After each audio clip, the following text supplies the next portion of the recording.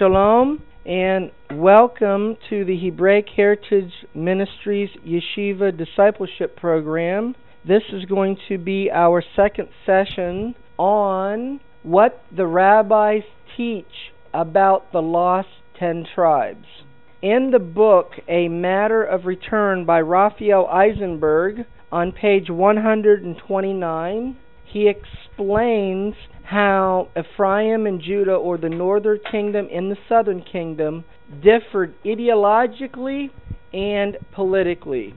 He writes, "The 10 tribes, Reuben, Simeon, Dan, Naphtali, Gad, Asher, Issachar, Zebulun, Ephraim, and Manasseh, seceded from the tribes of Judah and Benjamin in the days of King Rehoboam, the son of King Solomon. Jeroboam reigned over the 10 tribes known as the Kingdom of Israel, while Rehoboam remained as the ruler of the Kingdom of Judah. The two groups differed not only politically, but ideologically as well. The Kingdom of Judah adhered to God and His commandments, at least externally, while the Kingdom of Israel, also called Ephraim after the leading tribe of those who seceded, turned to idolatry and assimilation among the neighboring countries. About 721 before the Common Era, the 10 tribes were exiled by the king of Assyria, who carried Israel away into Ashur and placed them in Halah and Havor by the river of Gozan and in the cities of the Modeh. In the book Moses and the Original Torah by Abba Hillel Silver, he also explains how that not only did the 10 tribes and the house of Judah differ, but they are not united today.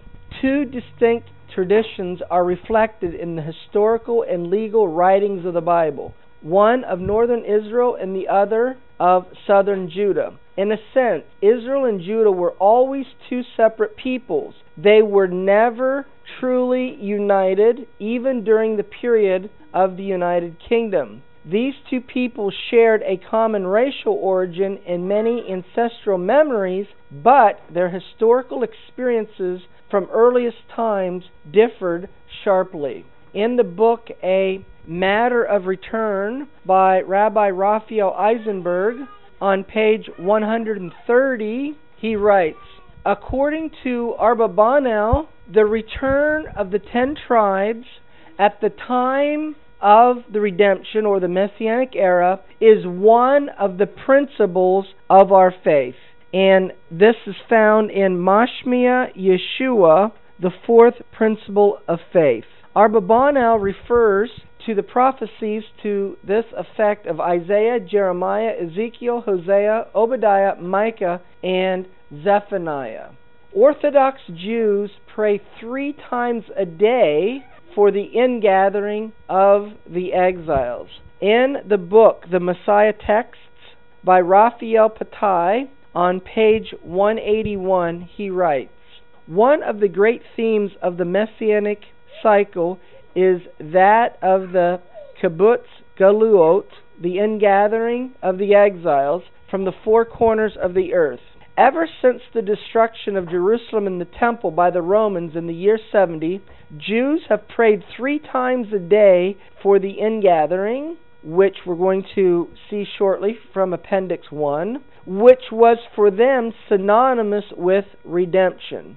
Closely associated with it are the 10 lost tribes of Israel, exiled by the Assyrians in 721 before the Common Era, and believed to dwell beyond the river Sabbatean. These tribes will be ingathered by the Messiah in the land of Israel, together with the diaspora of the West. In the Messiah Texts by Raphael Patai on page 321, in the appendix, it says that the Amidah, which is the 18 benedictions, contains a prayer for the ingathering of the exiles.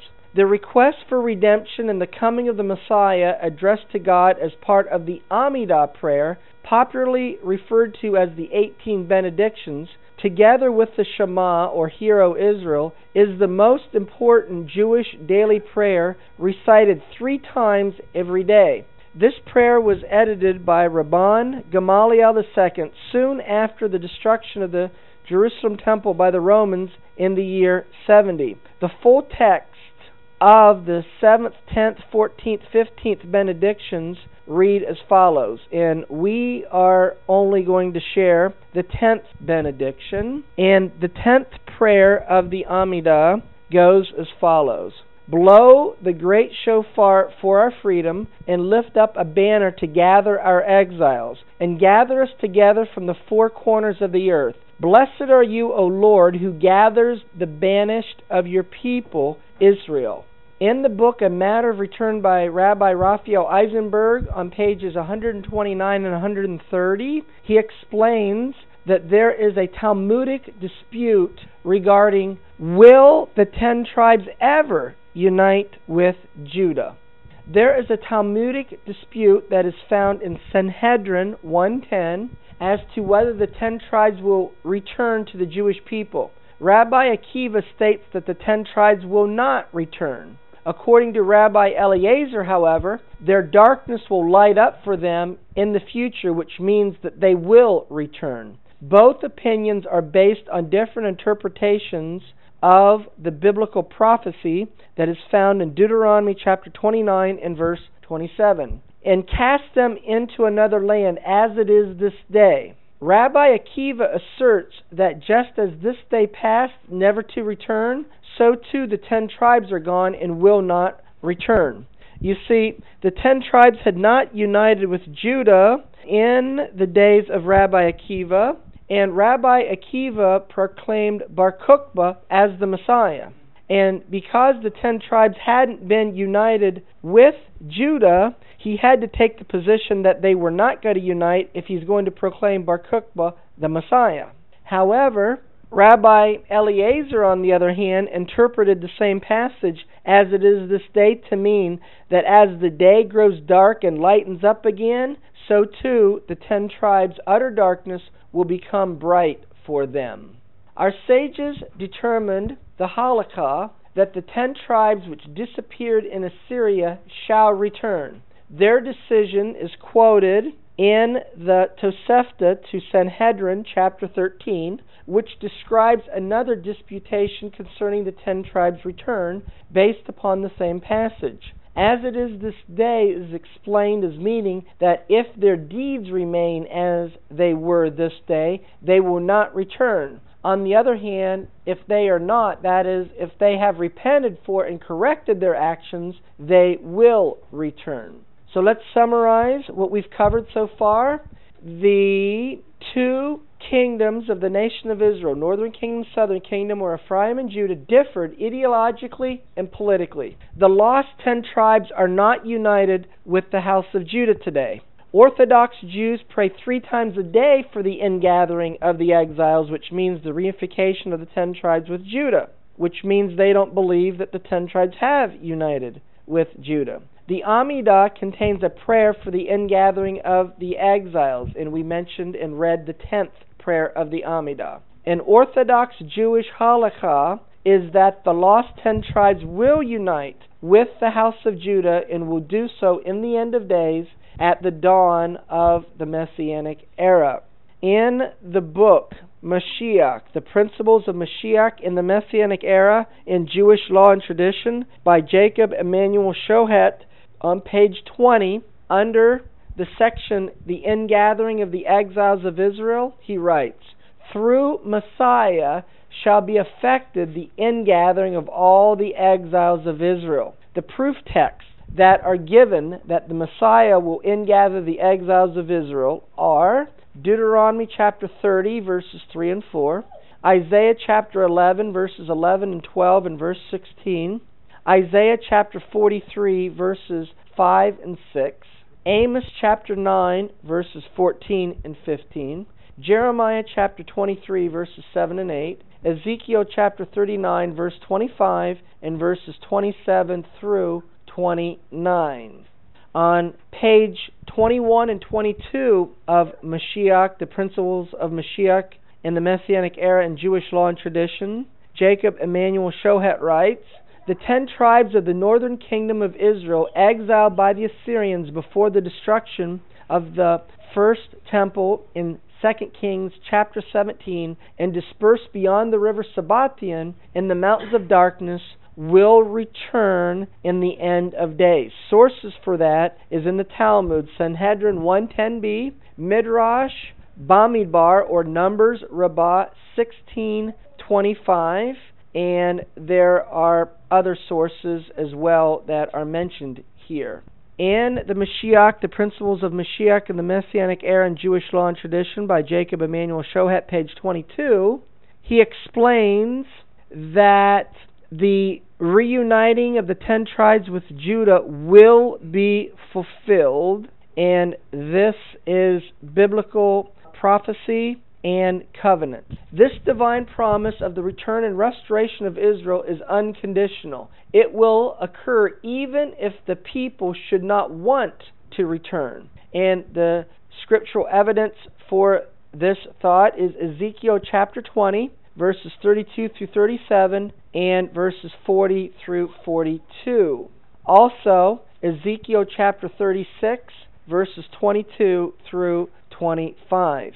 In the Book of Redemption by Moses Nachmanides, or the Ramban, on page 27, he explains that Jeremiah chapter 30, and specifically verses 2 and 24, speak about the 10 tribes and ultimately the unification with Judah. Among the prophecies in the book of Jeremiah which speak of the future redemption is the section, "Write thee all the words that I have spoken unto you." That's Jeremiah chapter 30 and verse 2. There the prophet said, "In the end of days you shall consider it." Jeremiah chapter 30 and verse 24. "At that time, says the Lord, will I be the God of all the families of the earth." Jeremiah chapter 30 and verse 25 in a Jewish published Bible. Now the 10 tribes are among the families of Israel. Thus, this prophecy addresses itself to a redemption other than that of the Babylonian exile, from which only the tribes of Judah and Benjamin were redeemed. It is similarly explained in that section that this verse refers to Ephraim, who represents the kingdom of the 10 tribes. Furthermore, the expression "in the end of days," Jeremiah chapter 30 and verse 24, we're going to go on and look at the Book of Redemption by Moses Nachmanides on page 28, where he explains as well that Ezekiel chapters 16, 20, and 36 is written to the 10 tribes. In the words of Ezekiel, there are many prophecies which concern the future. In his prophetic utterance, he spoke of the return of the captivity of Jacob, that is Ezekiel chapter 39, verse 25, and the captivity of Samaria, Ezekiel chapter 16 and verse 53, meaning the 10 tribes of Israel. Ezekiel stated, "For in my holy mountain, in the mountain of the height of Israel, says the Lord God, there shall all the house of Israel, all of them, serve me." That's Ezekiel chapter 20 and verse 40. The use of this double expression, "all the house of Israel, all of them," serves the purpose of strengthening and verifying the thought that all their tribes will be included in the scope of this prophecy. It is thus a prophecy for the future. Similarly, the prophet returned to that theme again, stating, "And I will multiply men upon you, all the house of Israel, even all of it." Ezekiel in chapter 36 and verse 10. So he's explaining here that all these prophecies speak about a future reunification of the 10 tribes with Judah that has not happened yet. In the Book of Redemption by Moses Nachmanides, on page 29, he explains how Ezekiel 37 will be fulfilled in the end of days. This is similar to the prophecy of "take you one stick," which is Ezekiel in chapter 37 and verse 16, in which redemption for Israel and Judah is recorded. If we were to say that Israel here means Benjamin, that is the second tribe that is aligned with Judah of the southern kingdom, it is, however, clearly written for Judah and for the children of Israel, his companions, which is a reference to the tribe of Benjamin, which was always associated with the kingdom of Judah.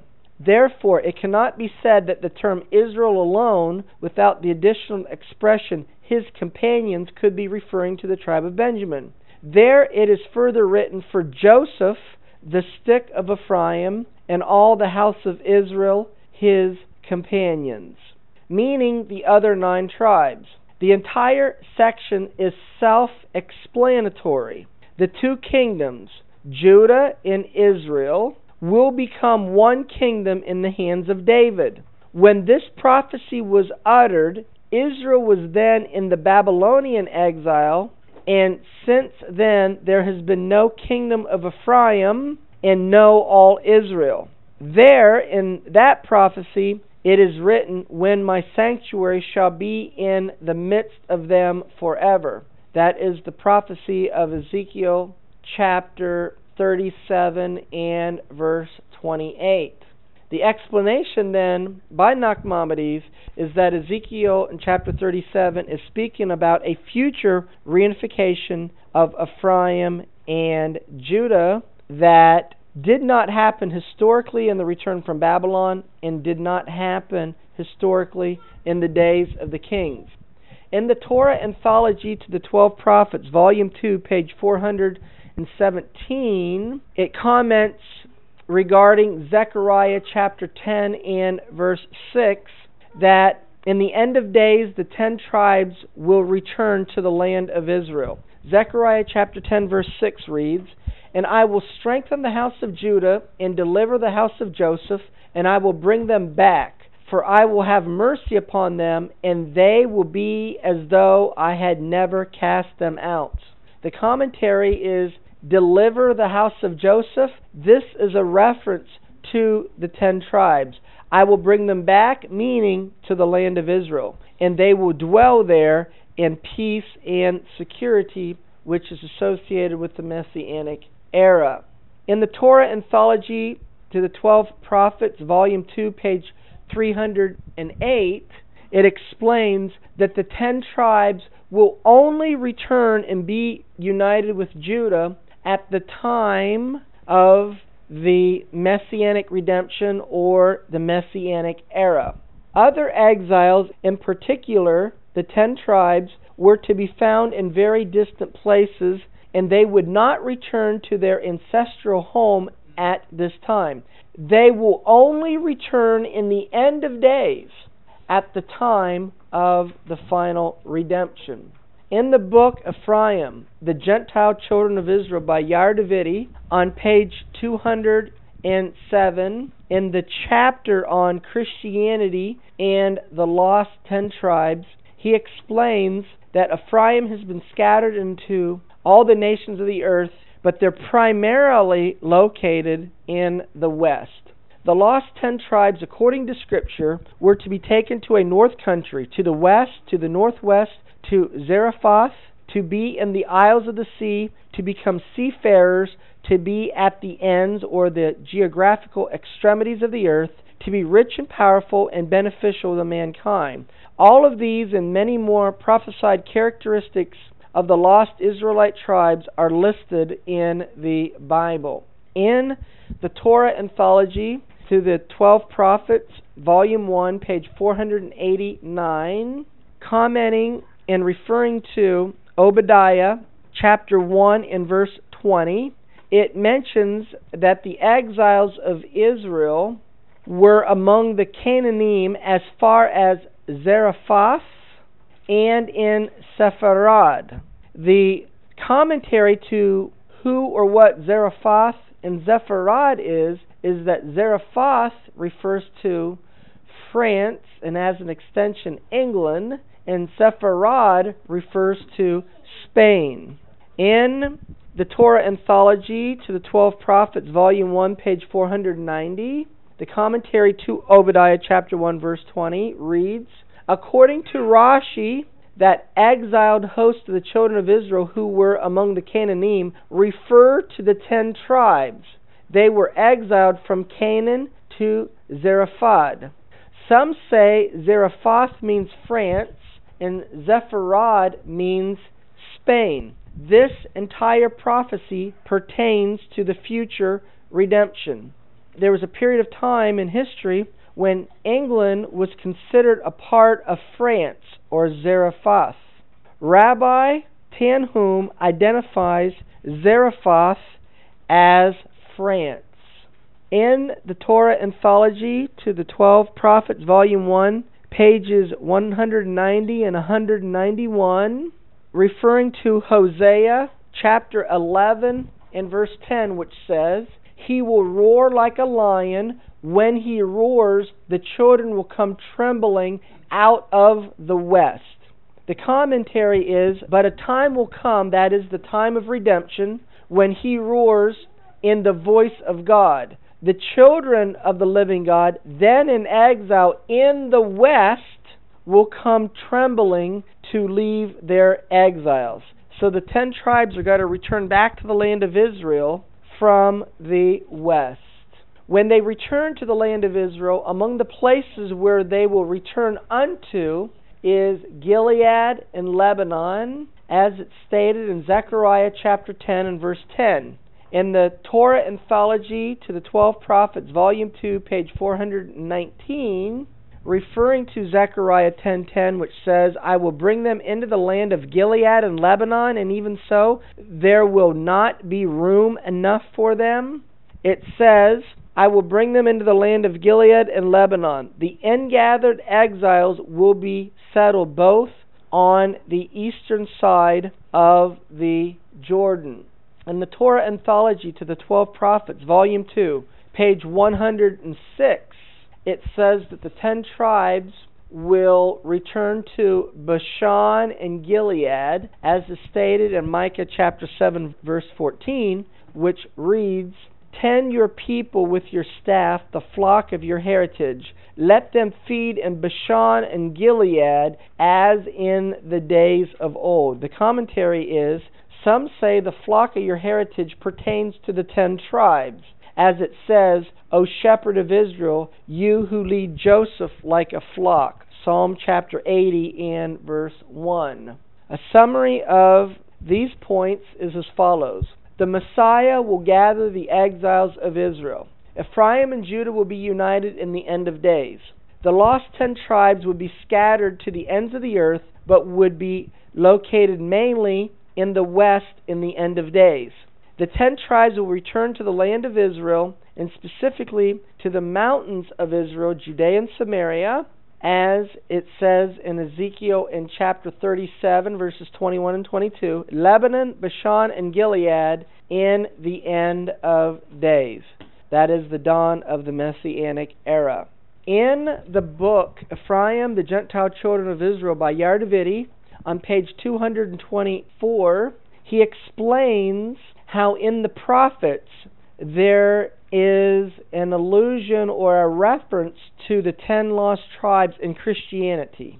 Under the section entitled Hebrew Verbal Roots, Yair Davidiy writes, the root Nun, Zadi, and Resh is that from which the word Notzri, meaning Christian, is derived, allegedly in honor of Nazareth, which was considered the hometown of Jesus.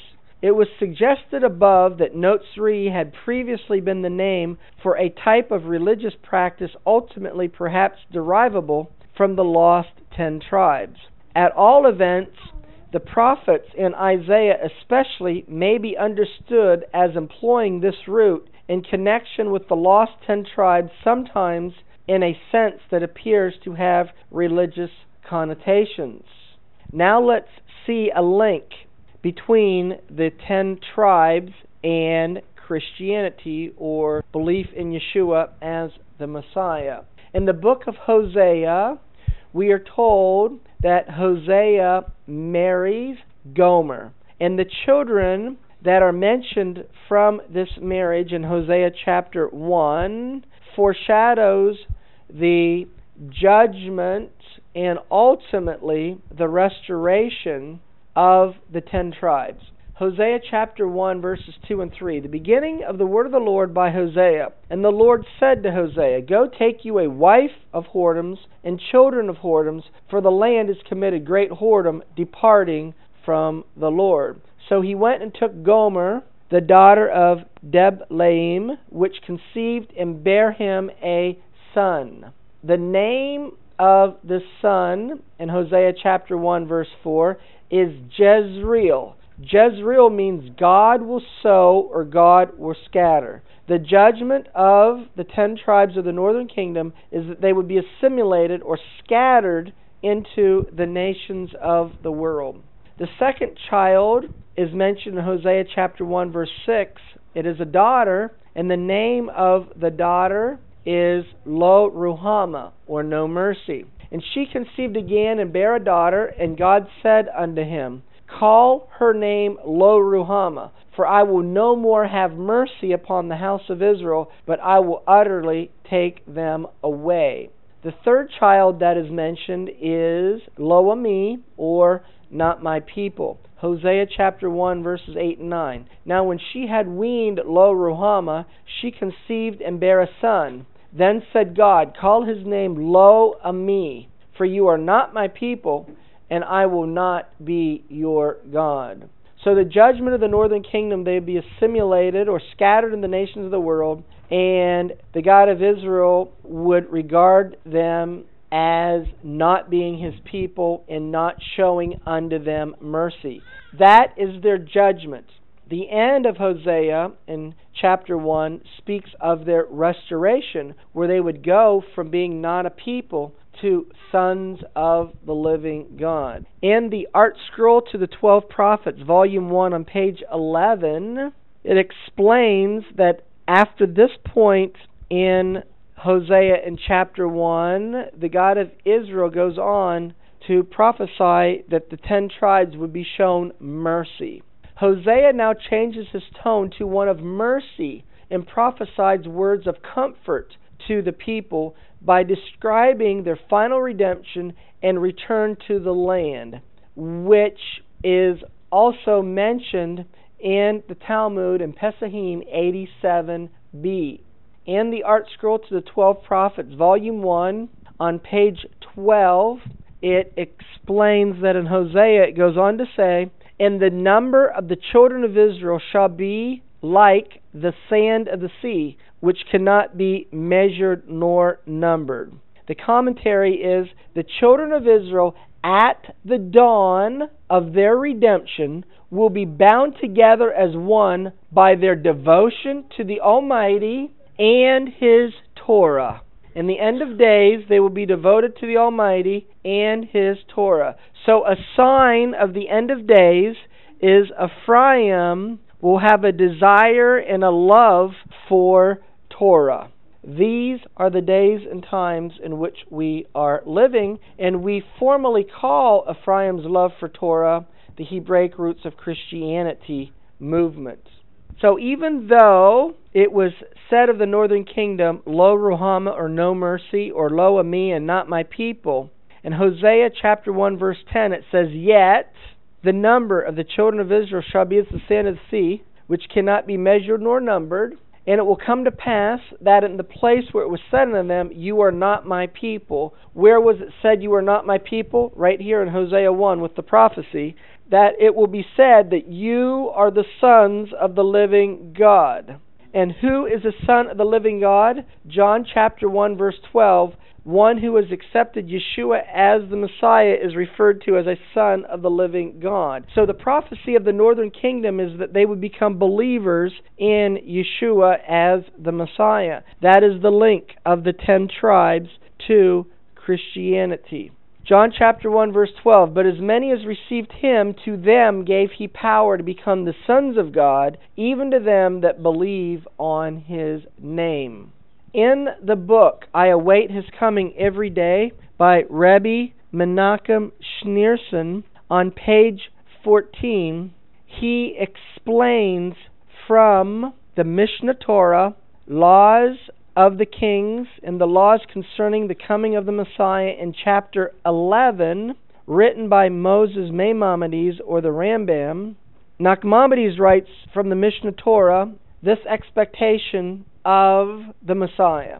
In future time, the King Messiah will arise and renew the Davidic dynasty, restoring it to its initial sovereignty. He will rebuild the temple and gather in the dispersed remnant of Israel.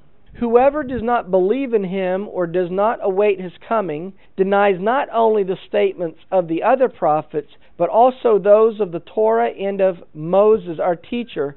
For the Torah attests to his coming, or the Torah attests to the Messiah and his task to ingather the exiles of Israel. Quoting Deuteronomy chapter 30.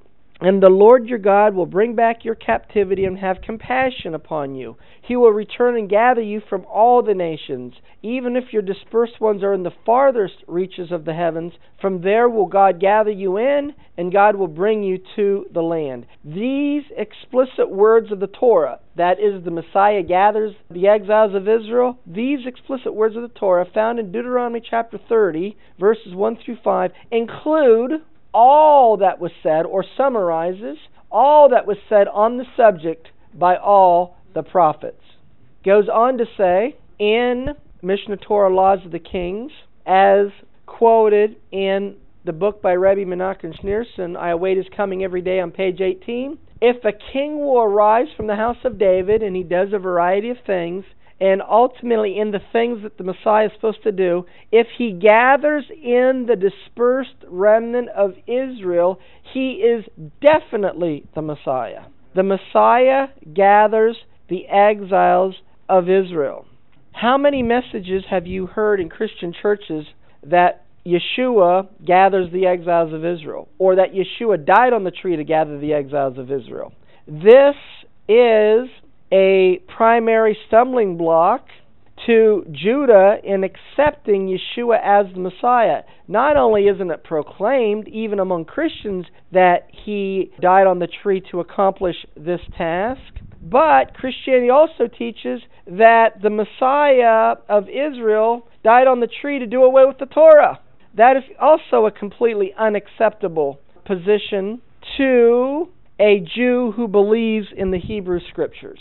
The Messiah of the Bible, he gathers the exiles of Israel, and the Messiah of the Bible, he brings the whole world to following Torah. And we see Yeshua ultimately fulfilling this in the Messianic era when he teaches the Torah to all nations from Jerusalem, Isaiah chapter 2 verse 3, and among the world following the Torah, all nations are required to come to celebrate the Feast of Tabernacles in Zechariah in chapter 14.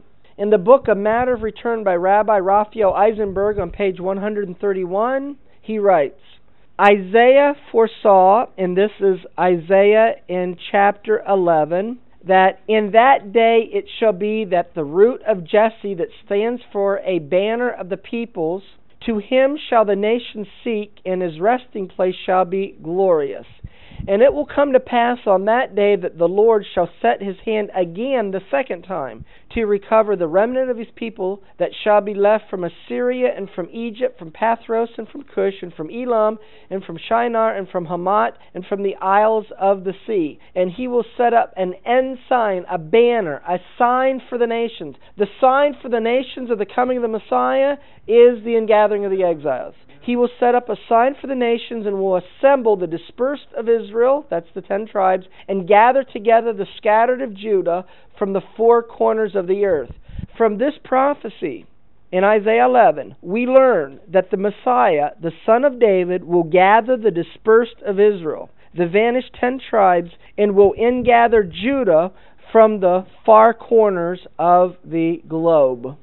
we are told by Yeshua himself in John chapter 10 that he's the good shepherd that gathers the exiles of Israel, and his purpose in dying on the tree is to unify northern kingdom and southern kingdom. John chapter 10 verse 14, Yeshua said, I am the good shepherd, and know my sheep, and am known by mine. When Yeshua said, I am the good shepherd, he's saying that he's the one that gathers the exiles of Israel, and he's referring to the prophecy in Ezekiel chapter 34 verse 11 and verse 13, which says, For thus says Yahweh Elohim, Behold, I, even I, will both search my sheep and seek them out. But in Ezekiel 34:11 it says Yahweh Elohim searches the lost sheep of Israel and seeks them out. When Yeshua said, I'm the good shepherd, that statement connected to Ezekiel 34:11, he's also saying that he's Yahweh Elohim. Ezekiel 34:13, and I will bring them out from the people and gather them from the countries, and I will bring them into their own land, and I will feed them upon the mountains of Israel, which is Judea and Samaria, which is the West Bank, by the rivers, and in all the inhabited places of the country.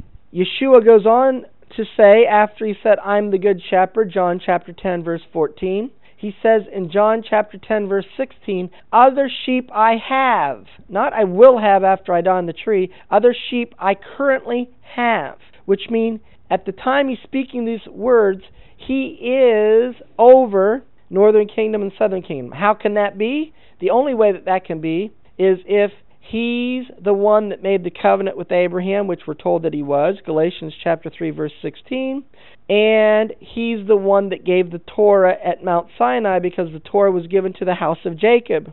So he is the one that is the shepherd over the house of Jacob, his sheep. So other sheep I have, he's speaking to Jews, so when he says other sheep I have, he's referring to the northern kingdom, or Ephraim, or the 10 tribes, which are not of this fold, meaning they're not of the house of Judah or Jews.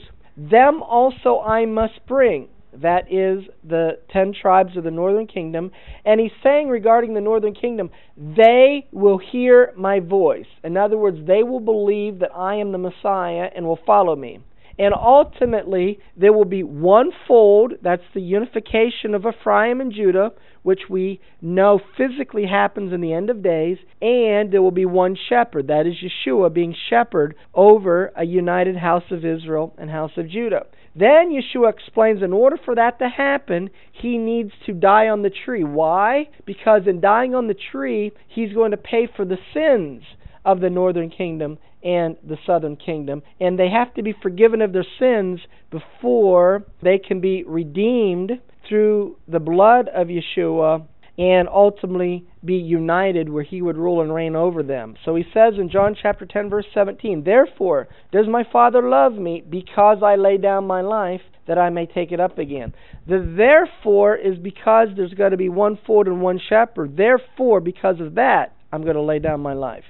In John chapter 11 verses 49 through 52, it is also stated here that Yeshua died on the tree to gather the exiles of Israel. John chapter 11, beginning in verse 49, it reads, And one of them, named Caiaphas, being the high priest that same year, said unto them, You know nothing at all, nor consider that it is expedient for us that one man should die for the people, and that the whole nation perish not. And this spake he not of himself, but being high priest that year, he prophesied that Yeshua should die, meaning that he's dying to pay for the sins of the house of Jacob.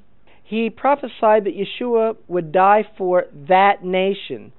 Here, that nation is a reference to Judah, but in the next verse, John 11:52, he says, and not for that nation only. Not only for Judah, but he's also dying for Ephraim, or the 10 tribes, or the northern kingdom.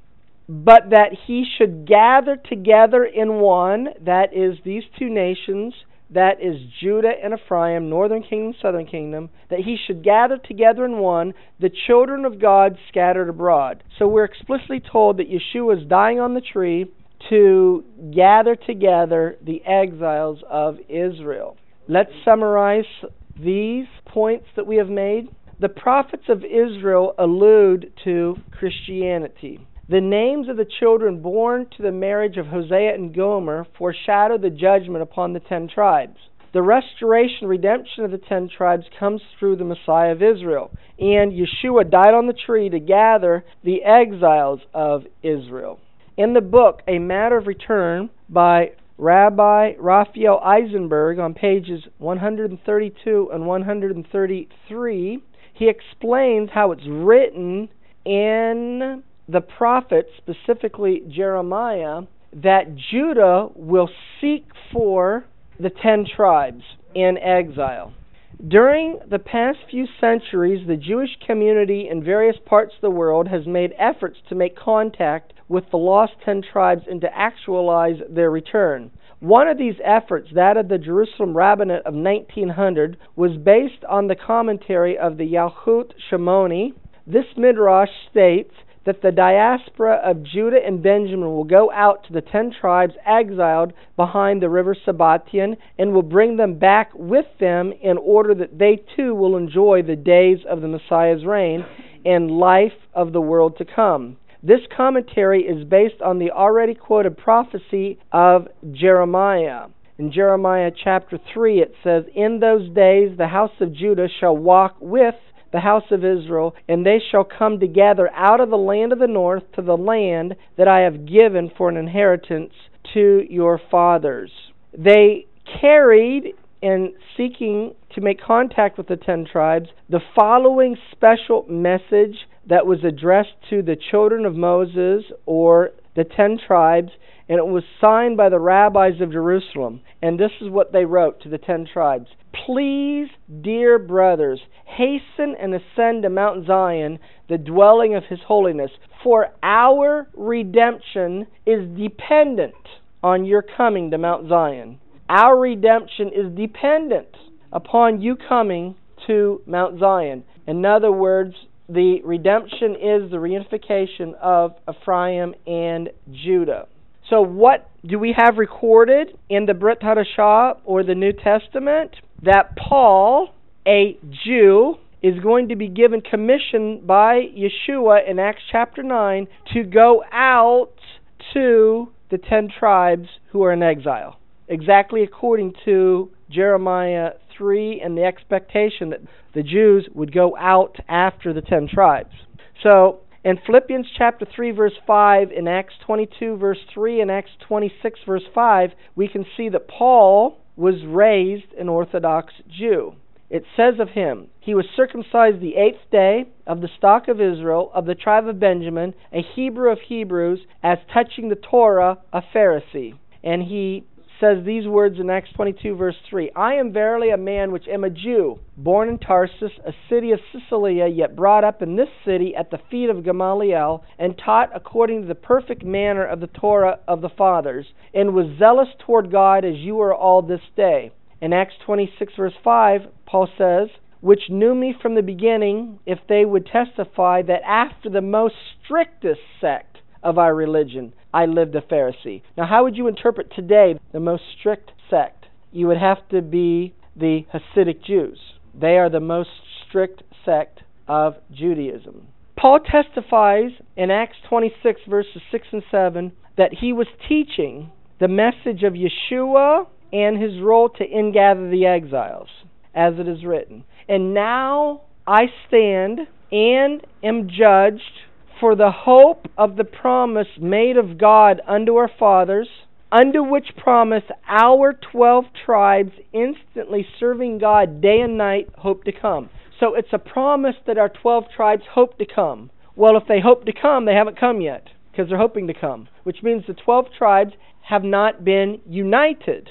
And Paul was going out and proclaiming the message of Yeshua and his role in dying on the tree to regather the exiles of Israel. In the Book of Redemption by Moses Nachmanides, or the Ramban, on pages 25 and 26, he writes concerning Isaiah chapter 49, verse 5, "And now says the Lord that formed me from the womb to be his servant, It is a light thing that you should be my servant to raise up the tribes of Jacob and to restore the offspring of Israel.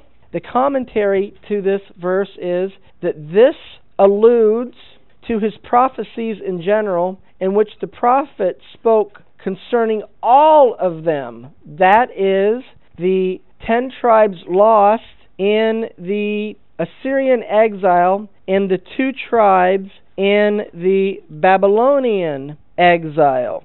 This is Isaiah chapter 49, verses 5 and 6. Paul understood that Isaiah chapter 49, verse 6 spoke of the 10 tribes.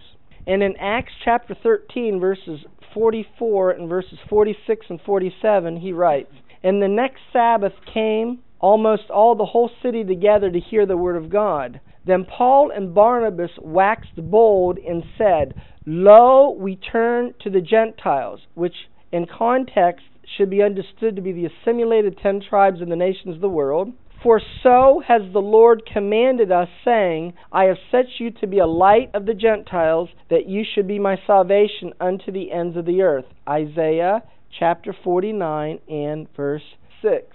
In the book A Matter of Return by Rabbi Raphael Eisenberg on page 132, there's an explanation regarding Isaiah chapter 49 verse 9, which speaks of the 10 tribes being prisoners of hope.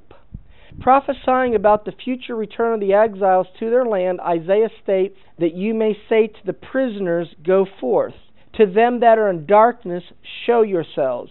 The Midrash Rabbah explains that prisoners denotes the tribes residing beyond the Sabbatean, and those who are in darkness denotes those existing under a dark cloud. In the Sanchino Midrash Rabbah, volume 7, page 172, it says, saying to the prisoners, "Go forth," Isaiah chapter 49, verse 9. This alludes to those who were exiled to this side of the river Sabbatean. In the Sanchino Midrash Rabbah, volume 6, page 695, it says this regarding the 10 tribes in Isaiah 49:9. "In the time to come, the Holy One, blessed be He, will bring them together, as may be inferred from the text. Behold, these shall come from far, and lo, these from the north and from the west, and these from the land of Sinim." Isaiah chapter 49, verse 12. "The other exiles shall come with them, and the tribes who are living beyond the river Sabbatean and beyond the mountains of darkness shall gather together and come to Jerusalem." Isaiah stated, saying to the prisoners, "Go forth." Isaiah 49:9. He was referring to those exiles who are living beyond the Sabbatean. "To them that are in darkness, show yourselves." By this he was referring to those who are living beyond the cloud of darkness. In Ezekiel chapter 37, the beginning of the chapter tells us about Ezekiel's vision where he saw some dry bones. Ezekiel 37, verses 1 through 3. "The hand of the Lord was upon me, and he carried me out in the spirit of the Lord, and set me down in the midst of the valley, which was full of bones. And he caused me to pass by them round about, and behold, there were very many in the open valley, and lo, they were very dry. And he said unto me, Son of man, can these bones live? And I answered, O Lord God, you know." In Ezekiel chapter 37, verses 4 and 5 and verse 11, it says, "Again he said unto me, Prophesy unto these bones, and say unto them, O you dry bones, hear the word of the Lord. Thus says the Lord God unto these bones, Behold, I will cause breath to enter into you, and you shall live." Now remember, in Isaiah chapter 49, verse 9, the 10 tribes are called prisoners of hope. In Isaiah 37, verse 11, it says, "Then he said unto me, Son of man, these bones are the whole house of Israel. Behold, they say, Our bones are dried, and our hope is lost." Why is our hope lost? Because we are cut off from our parts. So as long as the 10 tribes are not united with Judah, our hope is lost, Because what is the hope? The hope is the Messiah gathering the exiles of Israel and unifying northern kingdom and southern kingdom, which is associated with the Messianic era, which is our hope because that's when Israel is the dominant nation in the earth and a blessing to all nations. So as long as we're divided, our hope is lost, as long as we are cut off from our parts. In Acts chapter 28, verse 17, we're told how Paul was brought before the Roman authorities. And in part, what triggered this is Paul was teaching Messiah dying on the tree to gather the exiles of Israel, and he was receiving flack from Jews who contradicted and would not accept his message.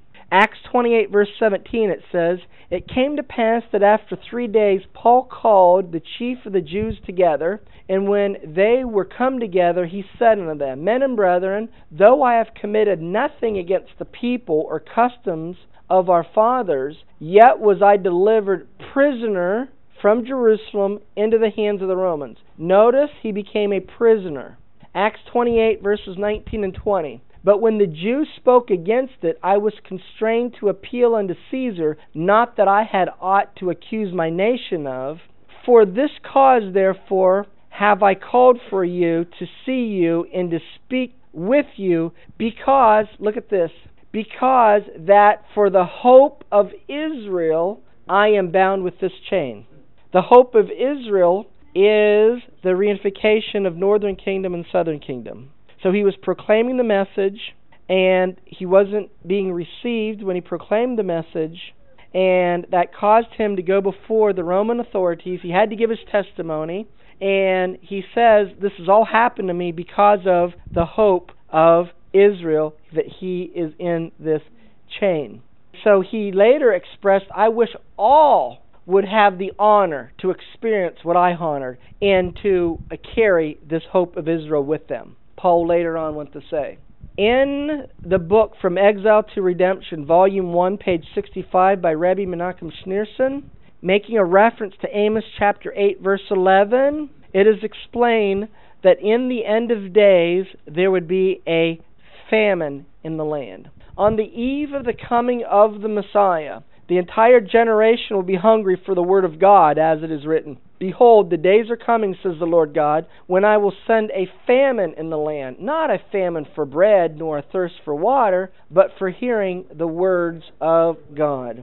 This famine is mentioned in Yeshua's parable of the prodigal son. The prodigal son is Ephraim. And one of the things that causes Ephraim to return to his father is he experiences a famine. And this famine is you're not being fed spiritually. How many have said, "I'm just not getting fed in church anymore"? And that is the prophesied famine of the parable that Ephraim would experience, that would cause him to return to his father, which means returning to Torah and returning to his roots. Luke chapter 15, verse 11, "And he said, A certain man had 2 sons.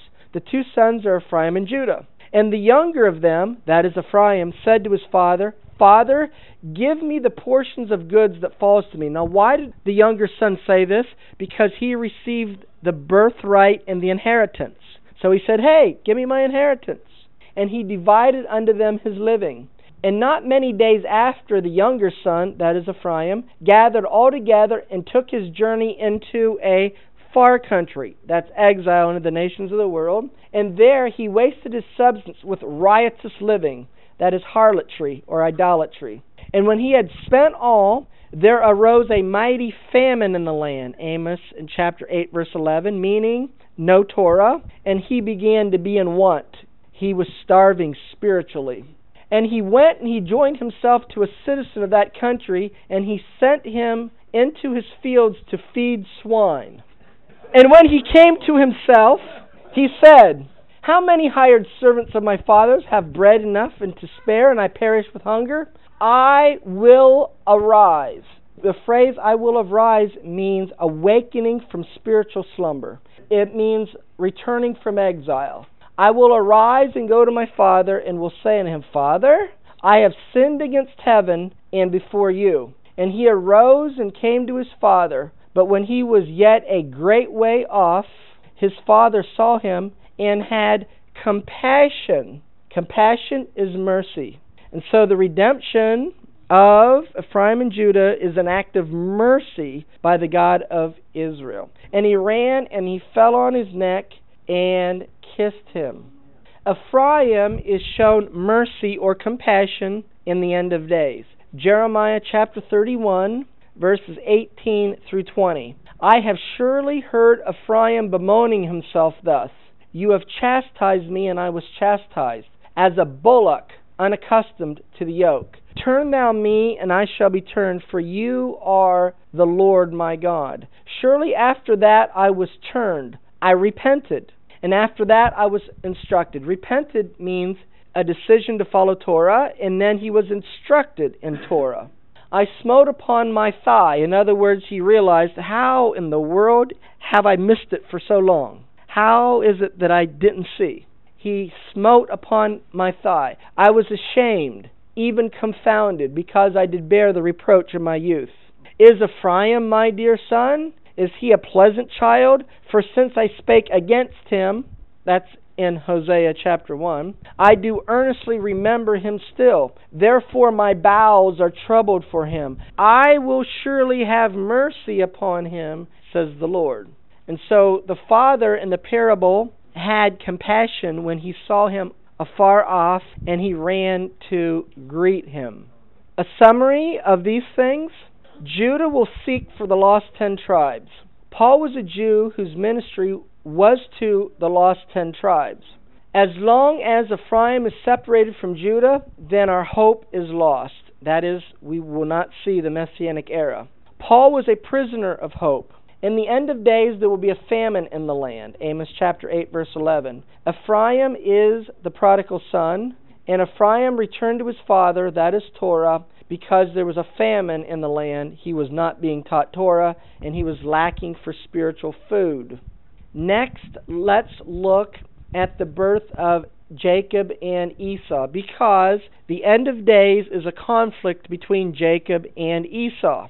And the only way the rabbis teach that Esau will be defeated is when Ephraim and Judah unite. Joseph must unite with Judah to defeat Esau.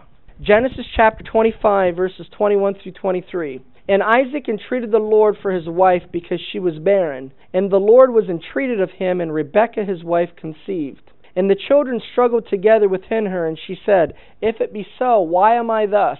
And she went to inquire of the Lord. And the Lord said unto her, 2 nations are in your womb, and 2 manner of people shall be separated from your bowels. And the one people shall be stronger than the other people, and the elder shall serve the younger. In the Art Scroll of Genesis, Volume 1, page 1056, in commentary to these verses, it says, the rendering of regimes follows Rashi, who explains that the word always denotes a kingdom. In other words, a people living together under one form of government, who will be ideologically at odds forever. That is, Jacob and Esau are 2 nations that will be ideologically at odds with one another.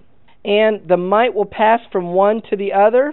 The 2 of them will never be mighty simultaneously. When one falls, the other will rise. Talmud, Megillah 6a. War between them is inevitable. This condition began when each conquered its own land and will continue until the coming of the Messiah. In the Art Scroll of Genesis, Volume 1, page 1057, in reference to, in the end the younger will prevail, according to the Midrash, this prophecy will be fulfilled in the days of the Messiah. This is a view followed by Malbim, who cites Obadiah chapter 1, verse 21, which describes messianic times when deliverers shall go up to Mount Zion to rule the hill country of Esau, and the dominion shall be the Lord's. What period of time are we talking about when the dominion is the Lord's? The Messianic era.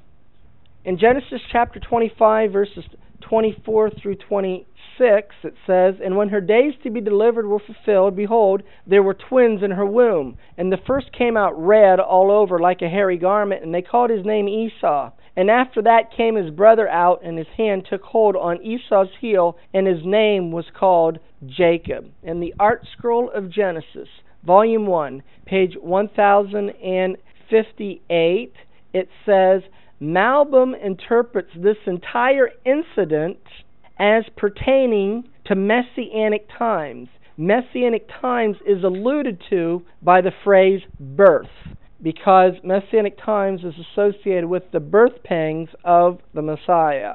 In the Art Scroll of Genesis, Volume 1, page 1061, it says, Jacob is a play on the word Ekev, which means heel, because he grasped Esau's heel. According to Sephorno, the name means at the end, or a kav of time, he will endure, as the victor in the constant struggle with the evil forces represented by Esau. This was symbolized by Jacob's grasping of his brother's heel, alluding to the end. So it's only in the end of days that Jacob will be able to overcome and be victorious over Esau. But how does the overcoming come about? It comes about when Joseph unites with Judah and the Messiah fights against Esau. In the Sanchino Midrash Rabbah, Volume 2, page 672, it explains how Joseph is Esau's enemy. And it came to pass when Rachel had borne Joseph, Genesis chapter 30, verse 25. As soon as Esau's adversary Joseph was born, Jacob then said unto Laban, Send me away that I may go unto my own place and to my country. For Rabbi Phineas said in the name of Rabbi Samuel, son of Naaman, It is a tradition that Esau will fall at the hands of none other than Rachel's descendants, as it is written, Surely the youngest of the flock shall drag them away. Jeremiah chapter 49:20. And why does he call them the youngest of the flock? Because they were the youngest of the tribes. In the Torah Anthology to the 12 Prophets, Volume 1, page 488, it explains how Joseph united with Judah, or Ephraim, or the 10 tribes united with Judah, is destined to defeat Esau. The descendants of Esau can only be overcome by the power of the sons of Rachel. This pertains to Joseph rather than Benjamin. The scripture hints at a future confrontation between Esau and Jacob. The straw of one will be consumed by the fire of the other. Thus it says, And Isaac entreated the Lord for his wife, Genesis 25:21. The numerical equivalent of this in Hebrew is 707, the same as fire and straw. In the Art Scroll of Genesis, Volume 2, page 1314, as Rashi expresses it, when Rachel had given birth to Joseph, who was the destined adversary of Esau, or the power that would defeat him, as it is written in Obadiah chapter 1, verse 18, And the house of Jacob shall be a fire, and the house of Joseph a flame, and the house of Esau shall be a straw. Fire is Jacob. Without a flame, Joseph is ineffective from afar. And it's only with the birth of Joseph, who was like a flame, could Jacob hope to defeat Esau. In the Torah Anthology to the 12 Prophets, Volume 1, page 487, 491, and 493, it is written, regarding the house of Joseph a flame, and the house of Esau for a stubble or straw. Obadiah chapter 1, verse 21 says, Liberators will come on Mount Zion to judge the mount of Esau, and the dominion or the kingdom will be the Lord's. According to some traditions, the liberators who will come up on the Mount Zion refer to the sons of Moses who are presently locked away on the other side of the river Sabbatean. In the time of the redemption, they will come up on Mount Zion to judge the mount of Esau. We have a foreshadowing that Joseph, or Ephraim, or the 10 tribes united with Judah, is necessary to defeat Esau in the Torah in Exodus chapter 17, where there is a conflict with Amalek, who is a descendant of Esau. It is written there, "And Moses said to Joshua, Choose us out men and go out fight with Amalek. Tomorrow I will stand on the top of the hill with the rod of God in my hand." So Joshua did as Moses had said to him, and he fought with Amalek. And Moses, Aaron, and Hur went up to the top of the hill. And Joshua, who is of the tribe of Ephraim, who represents the 10 tribes, discomfited Amalek, or Esau, and his people with the edge of the sword. In the Soncino Midrash Rabbah, Volume 2, pages 698 and 699, it says, "The grandson of Joseph is destined to destroy Amalek, as it says, and Joshua discomfited Amalek and his people with the edge of the sword." Exodus chapter 17 and verse 13. Elijah will precede the coming of the Messiah. Matthew chapter 17 verses 10 and 11. "And his disciples asked him, saying, Why then do the scribes say that Elijah must first come? And Yeshua answered and said to them, Elijah truly shall first come and restore all things." What's the restoration unto? Torah. The ministry of Elijah brings restoration. And Elijah points the people of the God of Israel to Torah. Malachi chapter 4 verses 4 and 5. "Remember ye the Torah of Moses my servant, which I commanded unto him in Horeb, for all Israel with his statutes and judgments. Behold, I send you Elijah the prophet, before the coming and great and dreadful day of the Lord." Notice, when Elijah the prophet is being sent, his message is, remember the Torah of Moses. And he's being sent before the coming and great and dreadful day of the Lord. What do we call the coming and great and dreadful day of the Lord? The tribulation, or even the great tribulation. So notice Elijah comes before the tribulation of the great tribulation, and the message is, remember the Torah of Moses. You know what we call that today? What message is being voiced in the earth that we need to follow the Torah? It's the Hebraic roots of Christianity message, and this is the message of the ministry of the spirit of Elijah. In the book A Matter of Return by Rabbi Raphael Eisenberg on page 138, he explains that no member from the 10 tribes will be accepted in marriage by Judah until the days of the Messiah.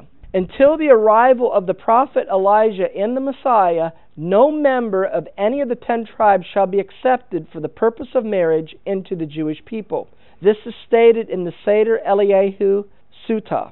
Proselytes are not accepted from the Kuthians until the prophet Elijah and the son of David, the Messiah, will appear, since the 10 tribes were intermingled among them. This infers that the descendants of the 10 tribes are definitely forbidden, since they are suspect of being from halakhically prohibited Jewish marriage, according to Rabbinic Judaism. In the Messiah text by Raphael Patai, page 144, it explains that Elijah will announce the redemption to the house of Jacob. Everywhere in the Bible, the name Jacob is spelled without a vav, except for 5 places. And everywhere the name of Elijah is spelled with a vav, except for 5 places. Why? To teach you that Elijah will come and redeem the seed of Jacob. Jacob took the vav from the name of Elijah as a pledge that Elijah would come and announce the redemption of the world to his children. This is a commentary of Rashi to Leviticus chapter 26 and verse 42. In the book Ephraim, the Gentile Children of Israel by Yair Davidi, on page 224, he explains regarding Jeremiah chapter 31 verse 6, that says that a cry will be made, "Arise and let us go up to Zion unto the Lord our God." Jeremiah chapter 31 verse 6 later talks of the Notzarim, or the Christians, and in this case both the simple sense of the passage as well as the opinion of most commentators of Rashi, Radak, and others says that those spoken of are the exiled of Israel. Jeremiah predicts that these lost Israelite Notzarim, English watchmen, upon the mount of Ephraim will cry, "Arise and let us go up to Zion." Don Isaac Abravanel, who lived from 1437 to 1508, suggests that the word Notzrim used here refers to members of the Christian faith. The prophet foresaw through divine inspiration that the Roman descendants of Edom would believe in that faith, and therefore they would be called by the name Notzrim. So it says in Jeremiah 31:6 that the Christian will say, "Arise and let us go up to Zion." The house of Jacob being united, that is Ephraim and Judah, is mentioned in Ezekiel chapter 37. In verse 16 it is written, "Moreover, thou son of man, take you one stick and write upon it for Judah and for the children of Israel his companions. Then take another stick and write upon it for Joseph, the stick of Ephraim, and for all the house of Israel his companions. And join them one to another into one stick, and they shall become one in your hand." Ezekiel 37 verse 22. When the unification of Ephraim and Judah take place, the unification will take place in the mountains of Israel, and that is the West Bank. That is the area where the world wants to make a PLO state. "And I will make them one nation in the land upon the mountains of Israel, and one king shall be king to them all. And they shall no more be two nations, neither shall they be divided into two kingdoms any more at all." With the unification of Ephraim and Judah, there will no longer be any envy between Ephraim and Judah. In the book A Matter of Return by Rabbi Raphael Eisenberg on page 132, he writes, "When the 10 tribes return, there will be no envy between the tribe of Judah and the 10 tribes united. They will wage war against all their enemies. We learn this from the continuation of Isaiah's prophecy. The envy also of Egypt shall depart, and they that harass the adversaries of Judah shall be cut off. Ephraim shall not envy Judah, and Judah shall not vex Ephraim." That's Isaiah chapter 11, verse 13. And ultimately, there is a unification of both houses of Israel, and when this happens, Yeshua will rule and reign over them, and this is associated with the Messianic era. Ezekiel chapter 37, verse 24. "And David my servant," a term for the Messiah, "shall be king over them, and they will have one shepherd." John chapter 10, verse 14, that's Yeshua. "And they will walk in my judgments and observe my statutes and do them." That is following Torah. And thus we have what has always been desired of the God of Israel, that he would have a people who would be redeemed by the Messiah, and Messiah would rule and reign with them, and they would be following the Torah and keeping his commandments. This is the joy and celebration of the Messianic era. I pray that this message has been a rich blessing to you. Remember always these words from 1 John in chapter 2, verse 6. "He who says he abides in him, he who says that he's a believer in Yeshua as the Messiah, ought himself to walk even as he walked." And how did Yeshua walk? He kept the Torah of his Father. Even as Yeshua said in John chapter 14, verse 15, "If you love me, keep my commandments." Shalom in Yeshua the Messiah. Amen.